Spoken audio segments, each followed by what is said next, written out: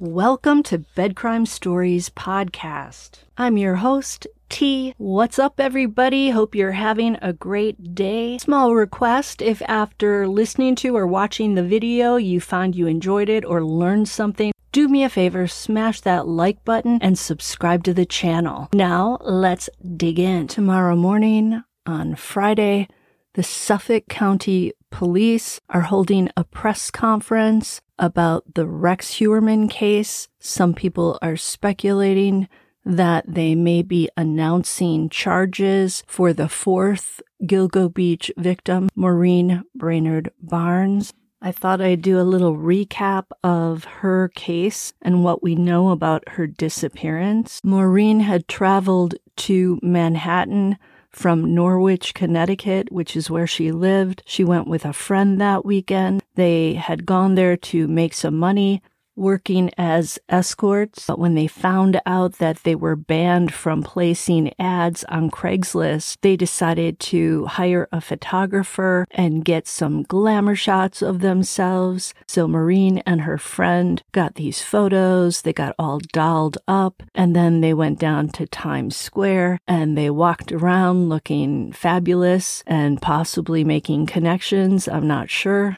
Maureen had a job as a telemarketer, but according to her friend who worked with her, the money wasn't enough, and Maureen needed money that weekend to pay her rent. She needed to keep a roof over her head and her two children's heads, and she was also involved in a custody battle with her ex, so she was under a lot of financial pressure that weekend. Partway through the weekend, her friend decided to go home early. Maureen decided to stay behind because she wanted to make more money. She also spoke to her sister at some point when she was getting ready to leave Manhattan. But then on July 6th of 2007, which was the weekend, Maureen's phone was contacted by a burner phone, which I'm assuming was registered to one Rex Heuermann, allegedly. So again, that first call came in on July 6th, and then between July 6th and July 9th, there were 16 interactions between this burner phone and Brainerd Barnes' cell phone. The last cell site location for Maureen's phone was on July 9th at 11:56 p.m., so 4 minutes before midnight, in Midtown Manhattan near the 59th Street Bridge. After that, there was no activity on Maureen's phone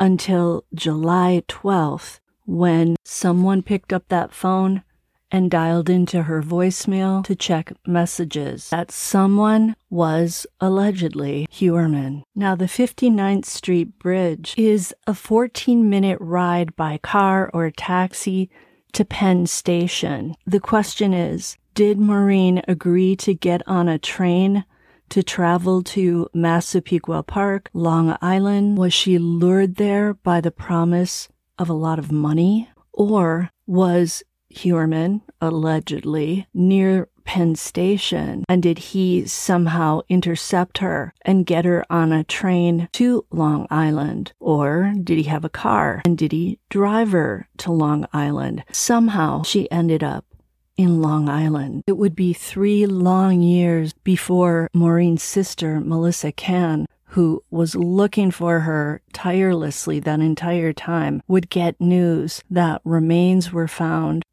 in December of 2010 along Gilgo Beach that belonged to her sister, Maureen.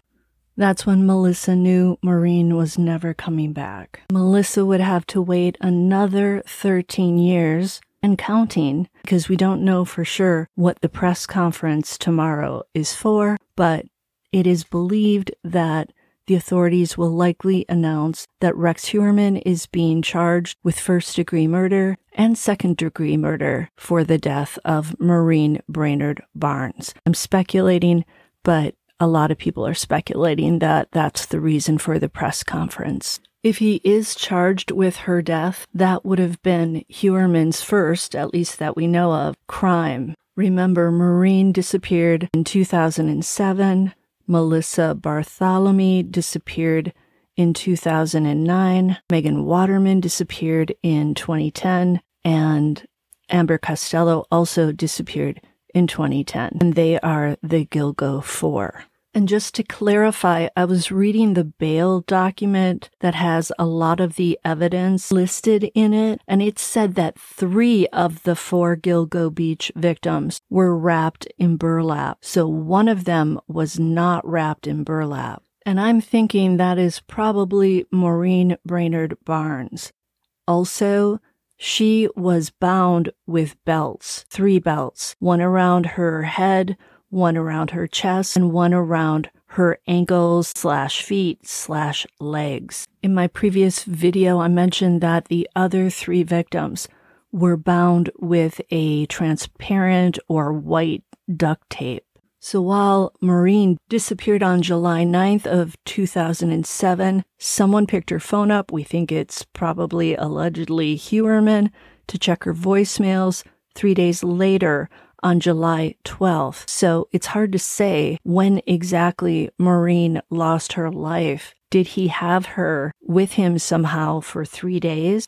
And when he finally committed the final crime, taking her life, is that when he picked up her phone and checked her voicemails? We'll have to wait to see if we get a trial and if Heuermann is indeed charged with Brainerd Barnes' death, and see what the prosecutors lay out in terms of how all of this went down. That is all for tonight. I will see you tomorrow. I hope you have a great evening. Until the next time on Bed Crime Stories. To the sweet souls who gave me super chats today, thank you so very much. It is so appreciated.